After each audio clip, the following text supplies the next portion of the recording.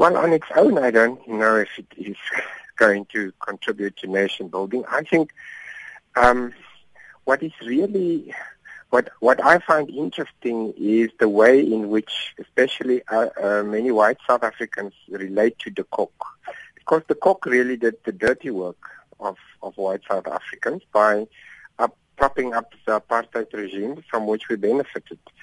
So it's now a little bit strange because we benefited from it, but we want to distance ourselves from the dirty part of that regime, and so we vilify him. So I think we need to have a discussion about that, to say that de Kock was just the most extreme and horrific manifestation of what was required by the apartheid regime to benefit whites and disadvantage black people. I think the debate, if there's such a debate, it might help to further reconciliation and nation building. De Kock is believed to be responsible for, by most accounts, more atrocities than any other single man in his efforts to preserve apartheid's rule. Do you think we've done justice today? Well, you see, it depends on... Parole is not always about justice. Parole is about following the rules and then applying the rules and then deciding whether somebody should get parole. So, if the parole requirements justifies his release, then that's what the law requires. The law is not always just.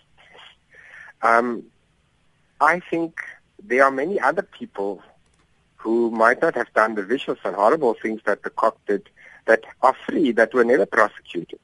So we never really had comprehensive justice to deal with our past in any case. So in that context, it becomes far more ambiguous and morally ambivalent to talk about this particular case, it seems to me. The Justice Minister, in reference now to Clive Derby Lewis, said that he lacked genuine remorse and there were discrepancies in the medical report for his release. How relevant do you think that was today? Well, I'm not so clued up about the technical aspects of the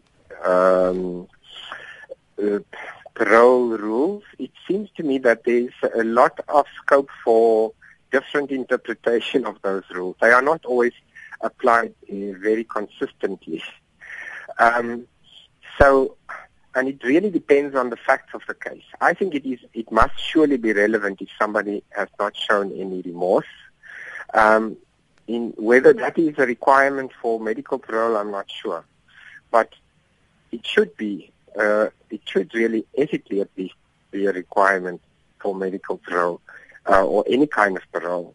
And if somebody has not shown any remorse, it must surely make it more difficult to release that person, even after serving a long sentence, or even if they are sick.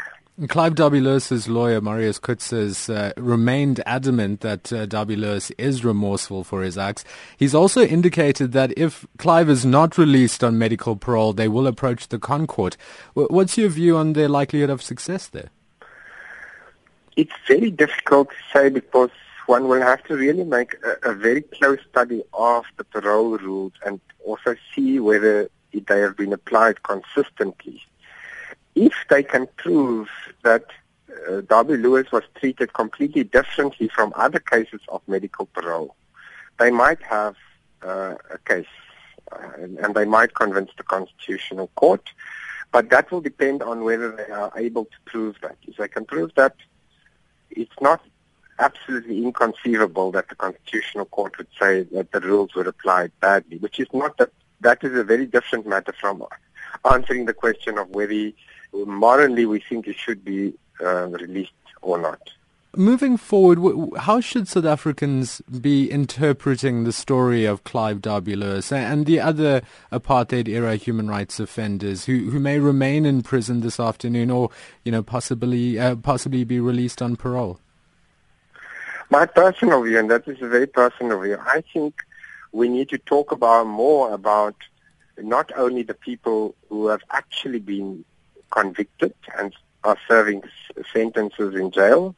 We have to think more about everybody else who in big ways and small ways help to prop up the system, and at least speak about the moral responsibility of such people. And I'm including myself as a white South African who was a young man in apartheid South Africa. We have to think about those things and talk about it more, because I think that is really important for reconciliation.